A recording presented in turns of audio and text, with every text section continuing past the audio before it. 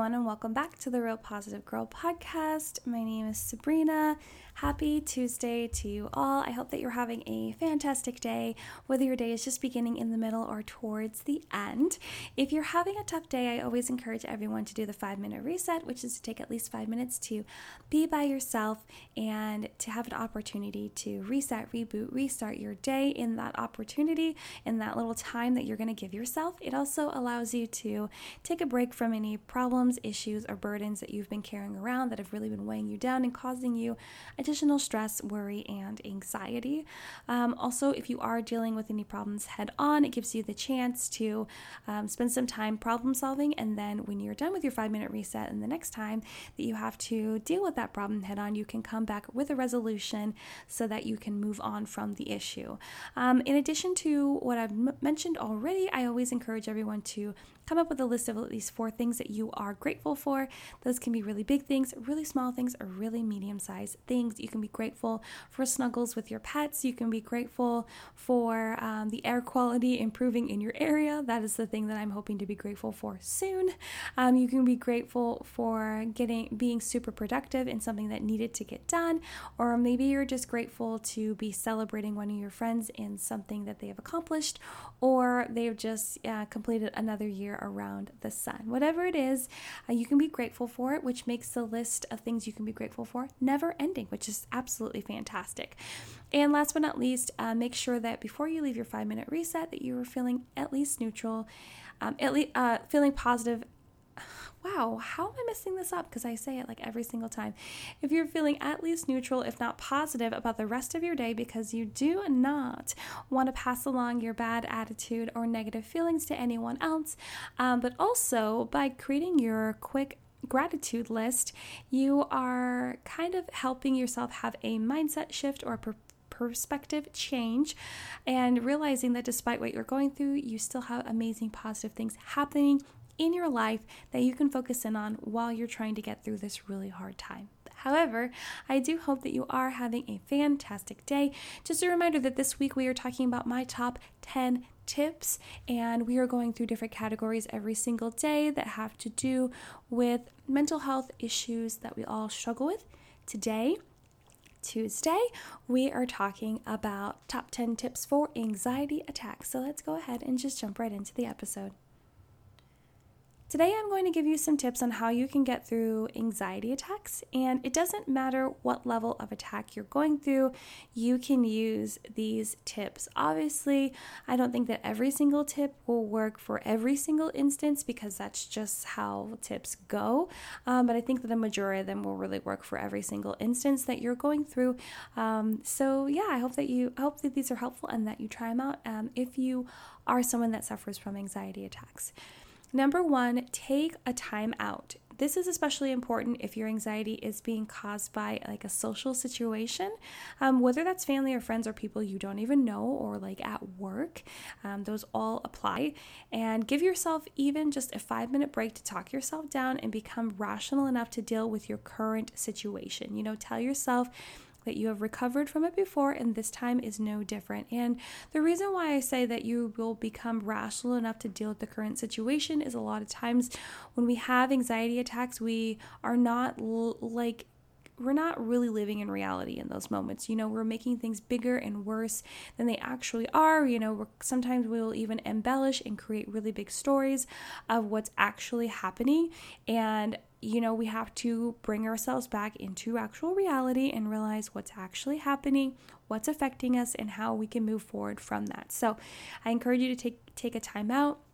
If you're able to take an opportunity to step away from whatever is going on, give yourself a breather and just kind of regroup so that you can deal with the attack and what has caused it. Number 2 is to take deep breaths.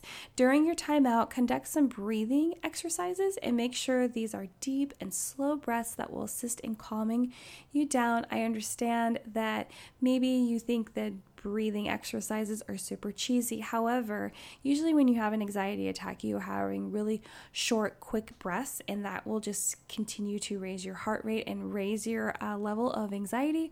But if you are able to really take the focus of breathing deeply from your belly and just filling your lungs up and then letting it out slowly, it'll help to calm you down and really realize like that you are in motion with your body and you have control over your body. So I encourage you to try breathing exercises if you never have. And if you have and you enjoy them, then you know what I'm talking about. Number 3 is to manage your triggers. If you're able, figure out what triggered your anxiety and try to separate yourself from it. Sometimes just removing yourself from the problem will help you resolve your anxiety quicker. So if you are in a social situation and it was a person or a topic that was mentioned or a question that was directly asked to you, if those things triggered your anxiety, it's important to realize that and take note of that so that you can either come up with coping mechanisms the next time it happens and you aren't able to get away, or a way for you to address it and then try to change the topic of the conversation, or to just keep yourself stable long enough until you're able to excuse yourself while they're talking about that thing or whatever it is. You know what I mean? So if you're able to identify your triggers, then you'll be able to become more aware of what could cause an anxiety attack and either prevent it or be able to manage it in the moment until you have time to really go through all those feelings and emotions and deal with it, you know. Number 4 is to exercise for an endorphin release. I think that I'm going to end up mentioning exercise probably almost every single episode.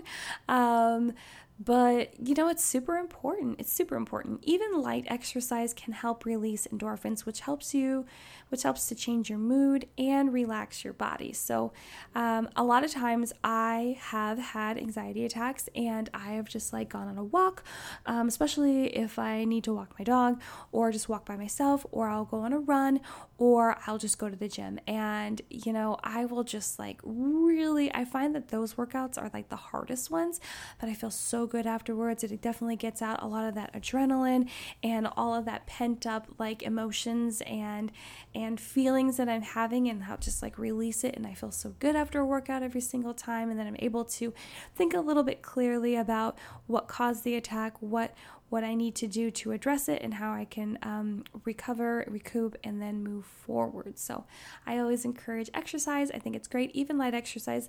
I like to weightlift, but maybe you like to walk, maybe you like to do yoga, maybe you like to do those dance classes online. It doesn't matter what it is, just get your body moving to really get those endorphins to release inside of you. Number 5 is to practice grounding. This is an exercise that helps your mind come back to what is real and not made up in your mind. I wish that I would be more cognizant of trying this exercise, because I know that would help me, because even in the moments that I do like even half of the exercise, it's so helpful. And before I go through the traditional idea of the exercise, some people will do it a different way, which is totally fine because we need to adapt things to fit us the best. But a lot of times people will just do grounding by just going outside and stepping in the grass, or maybe you live near the beach. I know a gal that I follow on Instagram will every morning go to the beach and take her shoes off and just stand there in the sand near the water, and that's her version of grounding. So it doesn't matter what it is, but I did want to tell you what the traditional idea of it is, and you can try it if you'd like. It goes like 5, 4, 3, 2, 1. So identify 5 things you can see, 4 things you can feel, 3 things you can hear, 2 things you can smell, and 1 thing you can taste. The taste one is the weird one for me, but I believe that you can just maybe like, I don't know if this is weird, but I would just be like, okay, I can taste the saliva in my mouth, or maybe I'd get like an ice cube, or, you know, something that I could just like taste really quick, or even just like a little bit of like a spice or like a salt or something like that. I don't know, maybe that's weird, but that would be the thing that would really like draw me back to reality. And I really like that exercise. So if you want to try your own version of grounding, I encourage you to do that, or you want to try this one, it would really help too.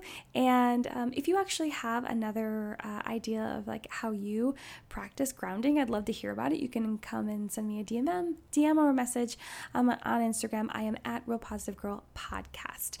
Number 6, do something you enjoy. I know that this isn't always an option, but if it is, do it. Many things are possible these days with the technology we hold in our phones. You know, it's amazing what you can do on your phone these days. So if it's reading a book, watching a show, exercising, drawing, coloring, or anything else you can come up with, try to do it to take your mind off what is bringing in the anxiety. So I understand if you're in a social situation, maybe you might find it hard to do the thing that you really love. But if any of the things you like to do is what I just listed, or something else that you can actually achieve on your phone, I would consider trying it out. It could help calm you down. You know, maybe you have some sort of guided meditation app on your phone, and you can easily just take a moment to step away for 60 seconds and go through it and have that calm you down. Maybe you have a list of encouraging affirmations or words or mantras on your phone. You can just look up that note that you've saved and just tell yourself those things, or just remind yourself of those things in your mind. I really think that you should probably find something you enjoy in the moment to kind of just like switch and change your mood right away, so that you can stay focused on being there in reality, focusing on something positive, and not letting yourself drift too deeply into the attack if it's starting to happen, or you feel like it's about to happen.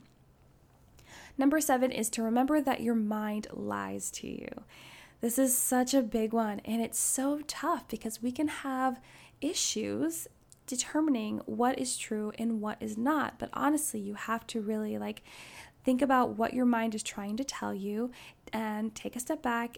Think of it in a different perspective, or think of it as someone saying it to you, or you saying it to someone else. Does it sound appropriate? Does it sound right? Does it sound like it could be something that's true? Those are definitely exercises you can take. And sometimes it's all so overwhelming, but just try to remember that your mind could be playing tricks on you and trying to convince you of something that isn't true and that could hurt you more than you think. Like if your mind is telling you that you're a terrible person and you don't deserve to be here on earth, that is wrong. That is a lie. That is something that you need to step back from and realize that you wouldn't tell anyone that. Someone should not tell you that.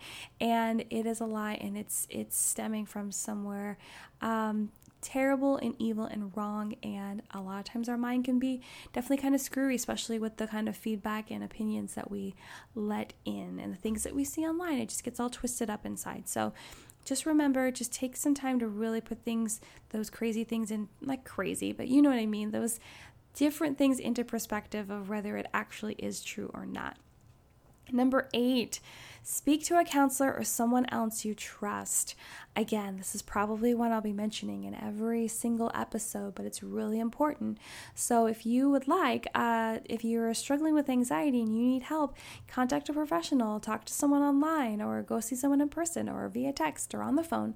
All of those options are available. Or if you don't feel like you need a professional, talk to someone that you trust, whether that's like a mentor, a family member, your spouse, your partner, a friend, whomever it is, someone in your family. Find someone that you trust that you can really talk to, be real with, be honest with, so that it can help you get through your struggle with anxiety, and maybe even help you create goals and achievements for yourself for how long you are progressing in your recovery from that. Number 9 is to relax your body. Notice if your muscles are getting tense, and if so, take the time to loosen up, stretch, and relax all the tension you have built up from experiencing the anxiety. A lot of times, especially for me, anxiety will manifest physically, so my jaw will just be locked and my shoulders will be up and tight, and my hands, I will put them in a fist or in a ball, or my feet will be doing something weird, and If you actually take the time to realize what your body is doing and how it's reacting and stretch and calm yourself, it gives you something else to focus on, and you can kind of take a break from whatever the trigger or the issue was that is pushing you towards your attack, and also help you kind of like wind out of your attack, focus on just like changing your focus, directing your mind to something different, something else that needs help, something else that needs fixing, which is your body, and really thinking through those steps of stretching and relaxing and how you actually are feeling at this moment and how to make yourself feel better. And that can help you calm down and be at a more realistic mindset to deal with the attack. Number 10 is speak positive affirmations to yourself. This might sound cheesy, again, but it really, really helps. I think it really helps. Maybe it doesn't help everyone because not everything helps everyone, but I find that if you are telling yourself positive affirmations in the mirror, or if you write them down in your phone and you just reflect on them every day, if you don't know any ones that you can make up on your own, Pinterest is a great place to just type in positive affirmations and you will get so many, and you can just like save them to a little folder for yourself to reflect back on later, or you can download the photos into some sort of like photo folder on your phone and just reflect back on them later and look at them when you need them, or you can print them out, or you can write down your own and just put them up in your home or places that you look every single day, so that you'll have that opportunity to continue to feed yourself those positive words, those affirmations that will hopefully that you will at some point memorize, so that you can just tell yourself what those are on the go